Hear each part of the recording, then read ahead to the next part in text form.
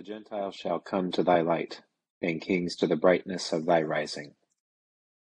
Let us humbly confess our sins unto Almighty God. Almighty and most merciful Father, we have erred and strayed from thy ways like lost sheep.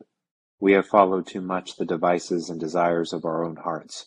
We have offended against thy holy laws. We have left undone those things which we ought to have done, and we have done those things which we ought not to have done, and there is no health in us. But thou, O Lord, have mercy upon us, miserable offenders. Spare thou those, O God, who confess their faults. Restore thou those who are penitent, according to thy promises declared unto mankind, in Christ Jesus our Lord.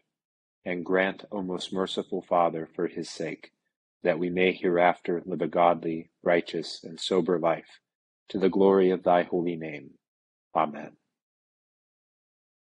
The Almighty and merciful Lord grant you absolution and remission of all your sins, true repentance, amendment of life, and the grace and consolation of his Holy Spirit. Amen.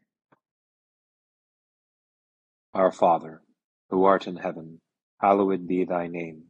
Thy kingdom come, thy will be done, on earth as it is in heaven. Give us this day our daily bread, and forgive us our trespasses, as we forgive those who trespass against us. And lead us not into temptation, but deliver us from evil. For thine is the kingdom, and the power, and the glory, forever and ever. Amen. O Lord, open thou our lips. And our mouth shall show forth thy praise. Glory be to the Father, and to the Son, and to the Holy Ghost. As it was in the beginning, is now, and ever shall be, world without end. Amen.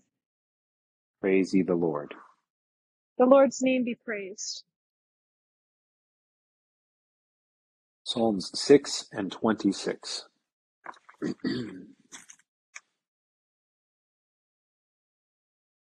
O Lord, rebuke me not in thine indignation, neither chasten me in thy displeasure. Have mercy upon me, O Lord, for I am weak. O Lord, heal me, for my bones are vexed. My soul also is sore troubled, but Lord, how long wilt thou punish me? Turn thee, O Lord, and deliver my soul. O save me, for thy mercy's sake. For in death no man remembereth thee, and who will give thee thanks in the pit? I am weary of my groaning. Every night wash I my bed, and water my couch with my tears. My beauty is gone for very trouble, and worn away because of all mine enemies. Away from me, all ye that work iniquity, for the Lord hath heard the voice of my weeping. The Lord hath heard my petition, the Lord will receive my prayer. All mine enemies shall be confounded, and sore vexed. They shall be turned back, and put to shame suddenly. Be thou my judge, O Lord, for I have walked innocently. My trust hath been also in the Lord, therefore shall I not fall. Examine me, O Lord, and prove me. Try out my reins and my heart. For thy loving kindness is ever before mine eyes, and I will walk in thy truth. I have not dwelt with vain persons, neither will I have fellowship with the deceitful. I have hated the congregation of the wicked, and will not sit among the ungodly. I will wash my hands in innocency, O Lord, and so will I go to thine altar. That I may show the voice of thanksgiving, and tell of all thy wondrous works. O Lord, I have loved the habitation of thy house, and the place where thine honor dwelleth. O shut not up my soul with the sinners, nor my life with the bloodthirsty. In whose hands is wickedness, and their right hand is full of gifts. But as for me, I will walk innocently. O deliver me, and be merciful unto me. My foot standeth right. I will praise the Lord in the congregations. Glory be to the Father, and to the Son, and to the Holy Ghost. As it was in the beginning, is now, and ever shall be, world without end. Amen.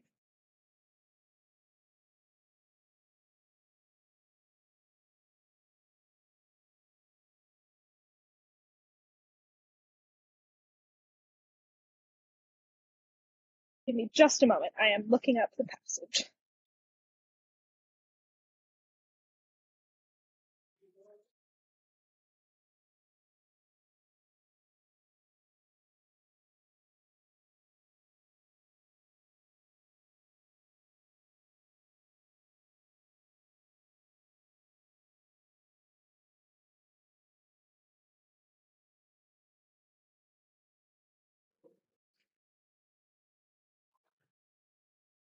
Here begins the 10th verse of the 7th chapter of the book of Ezekiel.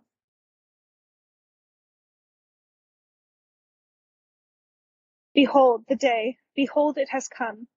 Doom has gone out, the rod has blossomed, pride has budded.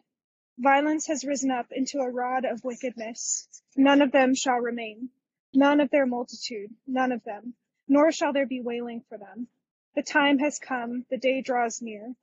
Let not the buyer rejoice, nor the seller mourn, for wrath is on their whole multitude. For the seller shall not return to what has been sold, though he may still be alive. For the vision concerns the whole multitude, and it shall not turn back. No one will strengthen himself who lives in iniquity. They have blown the trumpet and made everyone ready, but no one goes to battle. For my wrath is on all their multitude, the sword is outside, and the pestilence and famine within. Whoever is in the field will die by the sword, and whoever is in the city, famine and pestilence will devour him. Here ends the first lesson. My soul doth magnify the Lord, and my spirit hath rejoiced in God my Saviour. For he hath regarded the lowliness of his handmaiden. For behold, from henceforth all generations shall call me blessed. For he that is mighty hath magnified me, and holy is his name. And his mercy is on them that fear him throughout all generations. He hath showed strength with his arm. He hath scattered the proud in the imagination of their hearts. He hath put down the mighty from their seat, and hath exalted the humble and meek. He hath filled the hungry with good things, and the rich he hath sent empty away. He, remembering his mercy, hath holpen his servant Israel, as he promised to our forefathers, Abraham and his seed forever. Glory be to the Father, and to the Son, and to the Holy Ghost, as it was in the beginning, is now, and ever shall be, world without end. Amen. Here begins the 13th verse of the 2nd chapter of the Gospel of St. John. Now the Passover of the Jews was at hand, and Jesus went up to Jerusalem.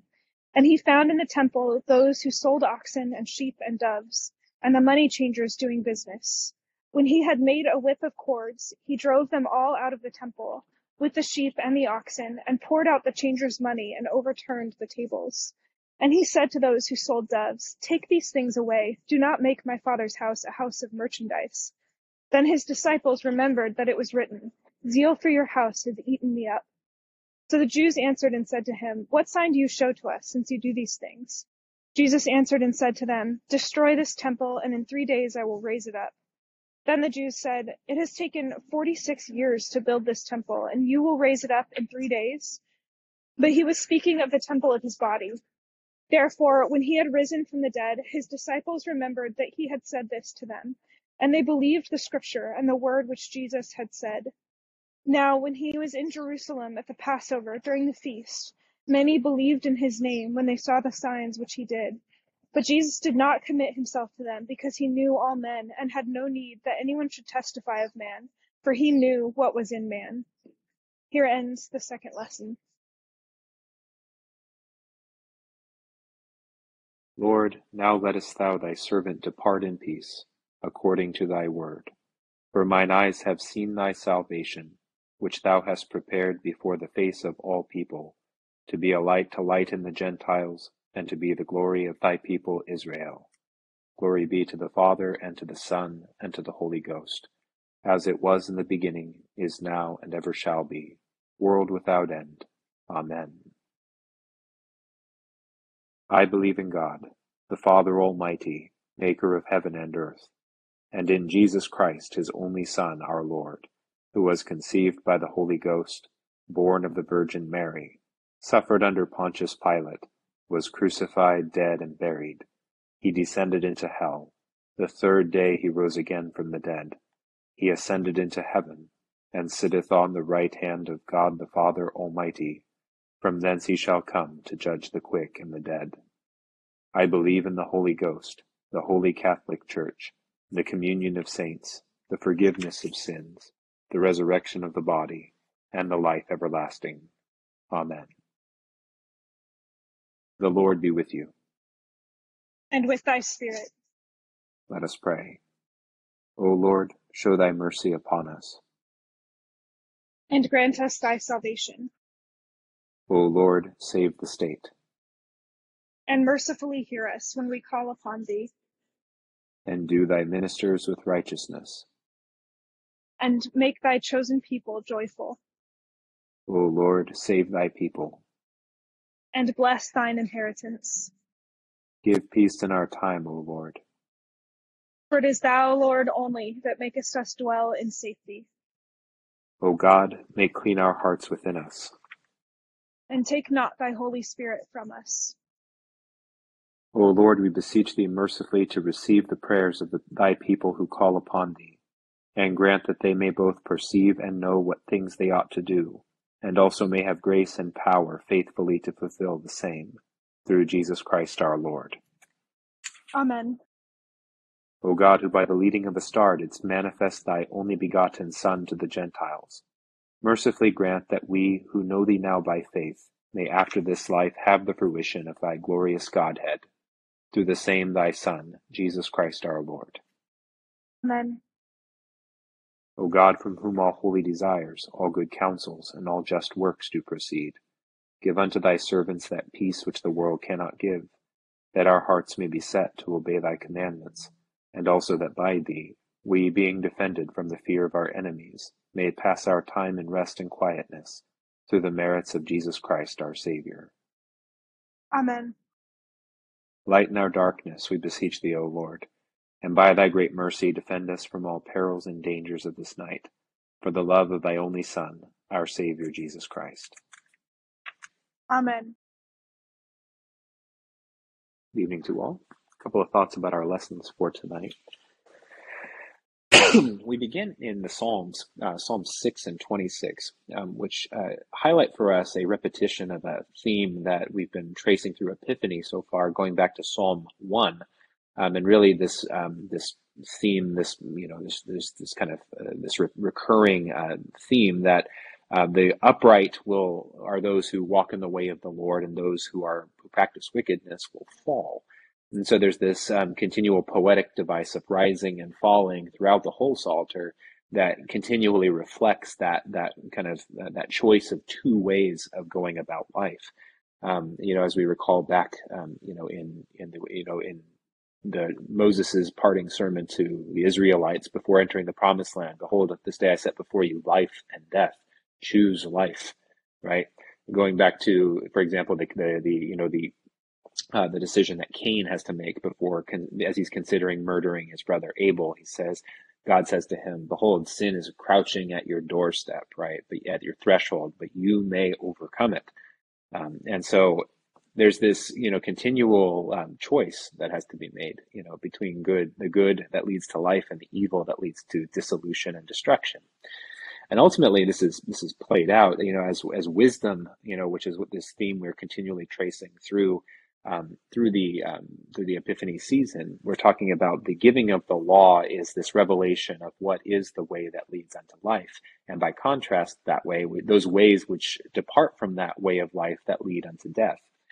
And as we look at the passage from Ezekiel today, we're looking at the kind of culmination of that initial charge of Moses entering the Promised Land. You look at Ezekiel, who is this priest living already in the Babylonian exile, while Jerusalem is still intact and is still thriving. We have to remember, as has been pointed out, that the captivity in Babylon happened in 3 different phases.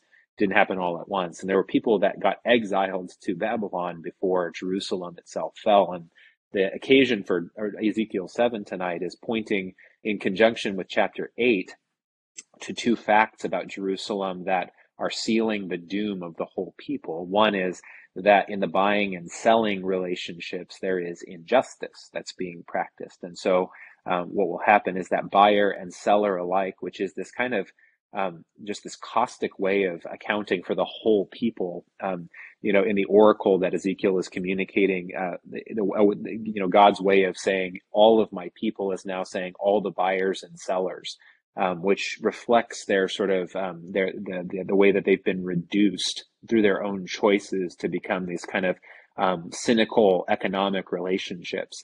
And in chapter 8, we see a vision of the temple being desecrated actively, even after part of the people have been sent into captivity and exile. And that reflects the idolatry of the people. So this kind of injustice and, this sort of economic injustice and this idolatry, these things together are just this corruption of the heart of Judah, which is in the temple city of Jerusalem. And because of this, the whole thing is being dismantled and it's falling apart. And the Ezekiel's oracle, who's not in Jerusalem at this time, he's already off in captivity, is for the captives who are already there, who have any hope left that their captivity is going to be overturned and that somehow Judah is going to be redeemed. This is an oracle that says, look, even after you got sent into exile, even after all these signs of God's judgment and justice being revealed to them, they are still going on merrily as ever doing these things.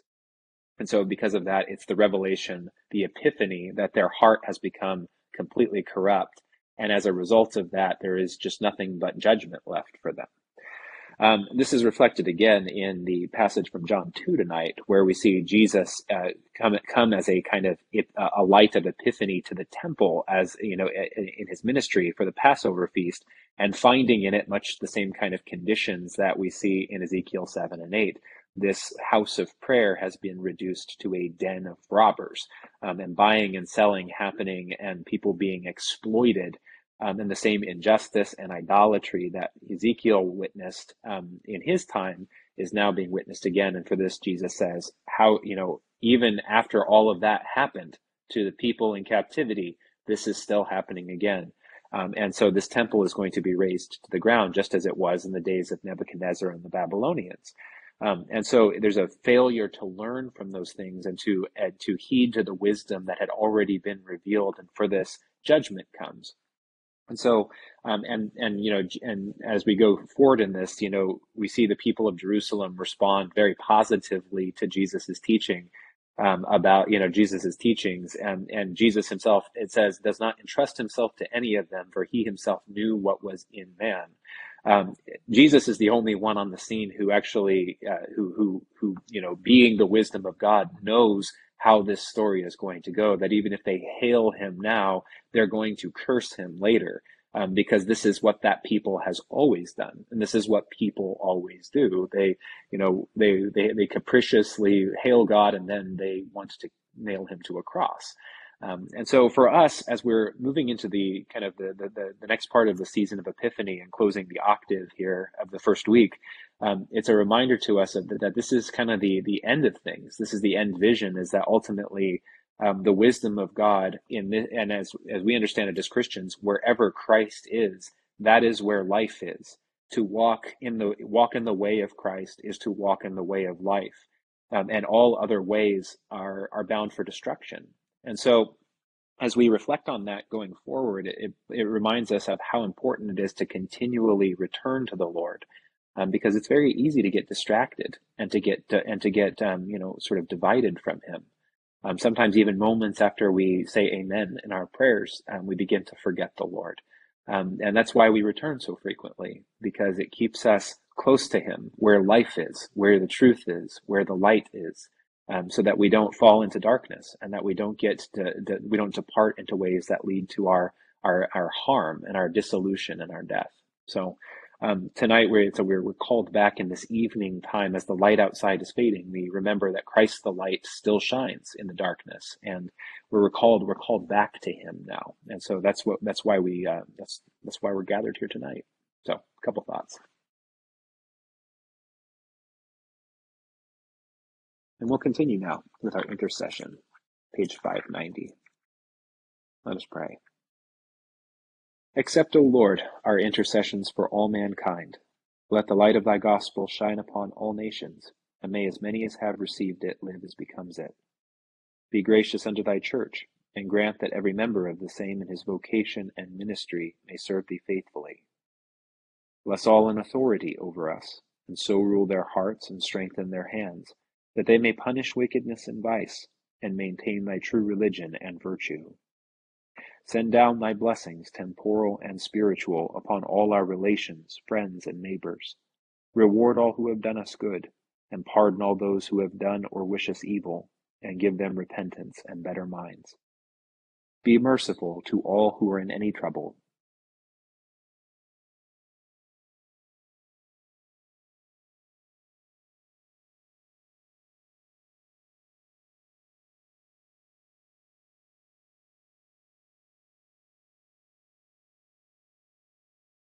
And do thou, the God of pity, administer to them according to their several necessities, for his sake who went about doing good, thy Son, our Savior, Jesus Christ. Amen.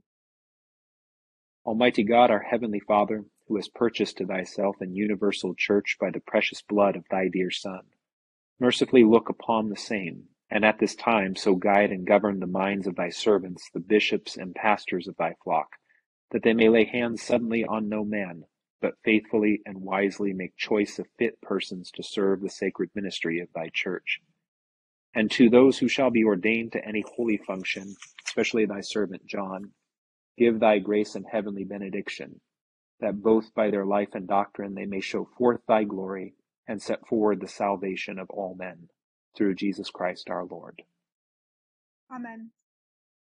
The grace of our Lord Jesus Christ and the love of God and the fellowship of the Holy Ghost be with us all evermore. Amen. Amen. Thank you all for joining in tonight, and I hope you have a wonderful start to your weekend. Thanks to Aaliyah, my co-leader. Have a good night. Thanks, Father Hayden. Have a wonderful night, everybody. Thank you. Have a good night.